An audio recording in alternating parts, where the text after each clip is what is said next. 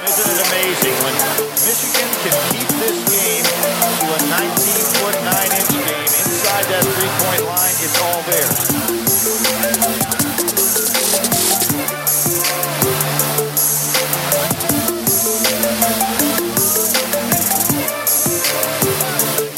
Nice move by Steve Fisher here. Turn it into the 19-9 game. Hello and welcome to the 19-9 podcast. On today's show, we look back before we spring forward. We're going to listen back through some of the best moments from our Tales from the Bench series. These are all former players from some of the 19-9 schools, reliving some of their memories from their amazing seasons. We have 2 more episodes coming this week that are part of the School Spirit series, kicking off the upcoming season 19-9 style. This will also coincide with the relaunch of the 19-9 YouTube channel. Check out all the social media for more details and check back later this week for the new podcast. Now, on to the show. Take us into the season a little bit. So he's talking about this. Like, what did you find, he starts kind of telling this story. What did you find most interesting and how did you go about like directing kind of the questioning to him? What did you want to know about? Well, I won't lie, man. I wanted to know about Larry Bird. No question about that. But yeah, dude, but you can't start with that, right? That's you almost turn him off then and be like, all right, you just wanted to ask about Larry. Well, because I mean, listen, man, Larry is the figure on that team. Just like when we watched this Bulls documentary. I mean, what is it about the Bulls? It's about Jordan, right? Right. As much as I say I want to hear about from Scotty Burrell, I mean, there better be some Jordan in there. but I mean, going back to just the roots of this, I had questions about Larry, no question. I mean, he's an iconic figure in the game and really a favorite player of mine on a personal level. But I did want to know about Bob's experience. And this goes back to just this roots of this whole thing. Hey, Bob, man, take me into kind of what that was really like. And I'll tell you, man, I was so impressed. His memories of the season were sharp. And that was pretty impressive considering I was asking him to dig back, 4 decades. I know. I just turned 40, so I know how long ago that is. Yeah. So, I'll tell you 2 things that I thought, 2 things I thought was pretty interesting, was how quickly his life changed. So Bob came in as a junior. He actually transferred in from a junior college. Okay. And he spoke of watching the 1978 Final Four. He had just finished up his junior college basketball season. He's watching that 1978 Final Four in a rented apartment, just dreaming of like, oh, wouldn't it be cool to be there? Has no idea. 12 months later, he's there in the Final Four. Like, what an amazing shift. So I thought that was kind of really interesting and compelling piece of his story. Really and then also, just like I mentioned earlier, just the supernova nature of that season, the momentum for Indiana State throughout that attention grows and grows, and they gain more and more national acclaim. And then it all culminates in the Final Four with that victory over DePaul and then a showdown with Michigan State. And it becomes this iconic game in college basketball history. There were 2 things that stood out to me. I was kind of curious. He describes in there playing like pickup ball, like one of the first times he encounters Bird. I was just kind of curious, like how he told that, and how he talked about himself in that context. Because I put myself in there, like, what would it be like to walk on a court? I'm 18, 19 years old. There's Larry Bird. I maybe don't even really know who he is. Yeah. Or have some, at least maybe a little bit of knowledge of him, but certainly, playing with someone is just totally different. So it just would be a cool experience. So, of course, we're speaking about 1978, a much different media era, Yeah. And so Bob's an Indiana kid, and he actually confesses he only knew a little bit about Larry Bird. He had a JUCO teammate who played against Larry in high school. And he kind of was, and that teammate said, like, yeah, this man, Larry's really good. Yeah, that was kind of the extent of it. But Bob's first face-to-face meeting with Larry was at that on-campus pickup game. And like I said, he had heard about Larry from his JUCO teammate, but Bob just said, like, it was immediately clear, like, okay, this guy is something different. Like, I've never seen anything like this before. But he also talked about what really struck Bob, and I thought was really kind of interesting, was Bob talked about just how quiet and guarded he was. Like how Larry, that being that he wasn't a guy wasn't somebody who really like let people in. He was very cognizant that maybe some people just wanted to be around him. A very kind of guarded person. So, and sometimes even uncomfortable. So Bob's recollection was just like on the court, Larry was something extraordinary. Yeah. His real observation with his first impressions of him had more to do with his personality than his game. I thought that was pretty interesting. Today, and we're excited. I know Aaron and I both excited to talk Syracuse 87 hoops. So one of the things that being Tales from the Bench, and I was certainly a bench player. I didn't even make it to the college level, but the high school level, we think that the guys sitting on the bench have that unique perspective. And one of the guys that you played with, Pearl Washington, I just wanted to get your kind of take. How would you characterize his impact on the Orange? And you mentioned that you called him a rock star. So what was it about him that had you using that kind of language with him? Well, Dwayne could not go anywhere in Syracuse without being mobbed. If he went to the mall, it was, as soon as it got out, he was at the mall, it drew a crowd. Really everywhere he went, he was mobbed. So that was the rock star environment. Got it, no doubt. And even on campus, just, he anywhere he went, he drew a crowd. And the impact, I think one big impact, obviously, is that New York City adopted Syracuse as New York's team. Dwayne was from New York. Mm-hmm. The lights are brightest at Madison Square Garden, and Dwayne always played great there.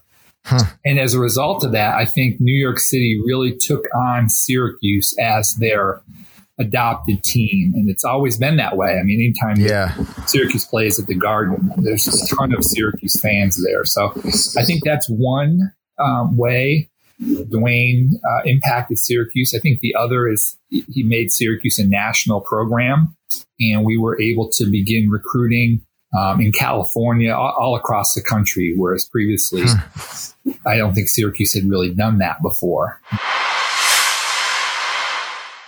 I think my favorite Pearl memory for me would be that the game against Georgetown.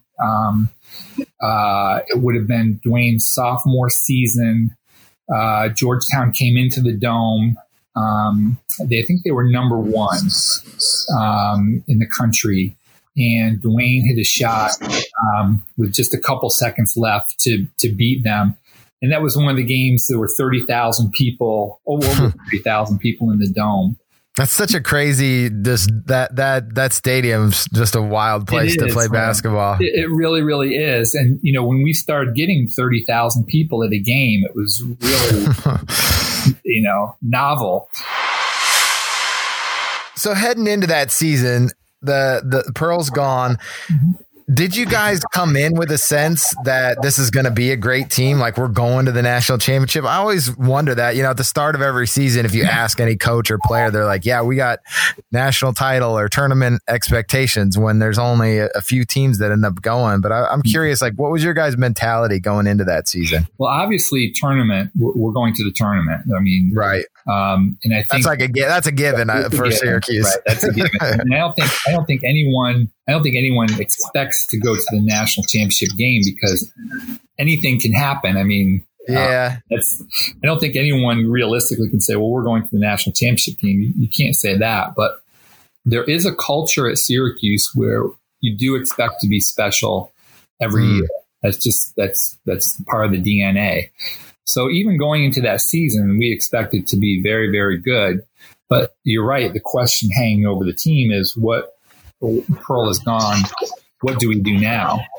And I think part of the criticism against Syracuse sometimes was, when we had Dwayne, was, okay, you just give Dwayne the ball and everyone gets on. What happened? Yeah. What happens now when you really have to play together? And of course, Sherman Douglas, proven. What's he going to be like? And of course, he was general. He was tremendous. Yep. So, so there was definitely a question over our head, but we're Syracuse and we always expect to be good. And you think about Joe, that's tough. I mean, you guys are in the Big East, and you're in a real glory time of the Big East, or a really kind of celebrated time of the Big East. And I loved, when you and I first chatted for Tales for the Bench and the story that we have live on the 19.9 website, I asked you about the Big East basketball in the 1980s, where you had a front row seat for. And you told the story of Andre Hawkins, your teammate at Syracuse, and you said you remember him fighting Patrick Ewing for low post position on the block. And you said, I sat there thinking, this is hand-to-hand combat. I'd never seen anything like that on a basketball court ever. Yeah. So how did you guys prepare for Big East basketball in that era and the physical grind that it was? I mean, what did Coach Boeheim put you guys through to prepare you for, you want to be successful in Big East basketball? This is what we need to do. So how did you guys prepare for that? We had a drill. I'm certain they're not doing this drill anymore. They had a drill. So you have the lane, right? You've got the lane, and the drill is there's 3 people in the lane and 1 basketball, and you can't leave the lane until you make 3 baskets. And there are no fouls. Okay? Oh my Lord. There are no fouls. This is the anti-load management. Yes, exactly. And so, that was a brutal drill. And if you can't score 3 baskets, you're dying. And no foul. Yes. And so that was the drill to prepare you to play in the Big East. But I think, that league, it's a crucible, really. It's a crucible, and it refines you, and you're used to playing that. You're used to playing that way, and it was late. I've heard Coach Boeheim say, if there was no blood on the floor, then you didn't really have a game.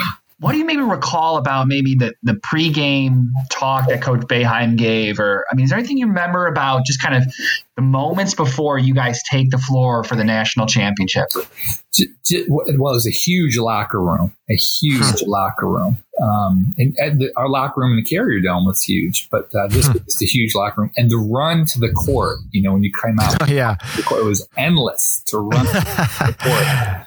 And, the Superdome is just cavernous. Massive cavernous. But other than that, it's kind of the same routine that you've done, the whole time you've been at Syracuse. There was nothing, different from what Coach Boeheim did. This is our routine. We're going to stick to it. This is the talk that we give. And then Father Charles, our Catholic priest, would come in and give us a little talk, and we'd say the Lord's Prayer, and then we'd run out and it was game time. So there really wasn't a lot of deviation in what we did. And I think that's part of who Coach Boeheim is, right? There's a consistency there. I think we were leading I think we were down at the half, but we were leading very late into the game with just, maybe a minute left. I think we were up, 4, maybe even had the ball. And so, obviously anything can happen, but I do remember at one point looking up in the stands, and my mom, and at that time my fiance, was at the game. Oh, wow. I remember looking at them and thinking to myself, I'm going to be on a national championship team and have a ring. And so those were my thoughts at the time. So you're definitely like, oh, I'm feeling good right now. Well, obviously not overconfident, but thinking, the reality of, hey, this might happen. Yeah, you let yourself entertain the thought. Yeah, I did. Yeah, and I think some of my other people next to me, were. I'm sure if they're honest, they were probably entertaining the same thought. Yeah, no doubt. Yep. I hope that you enjoyed listening to this special episode of the 19.9 podcast, recapping some of the highlights from our Tales from the Bench series. If you enjoyed these clips, you can find the full episodes on iTunes, Spotify, Google Podcasts, or wherever you listen. While you're there, hit the subscribe button so you never miss an episode. Till next time.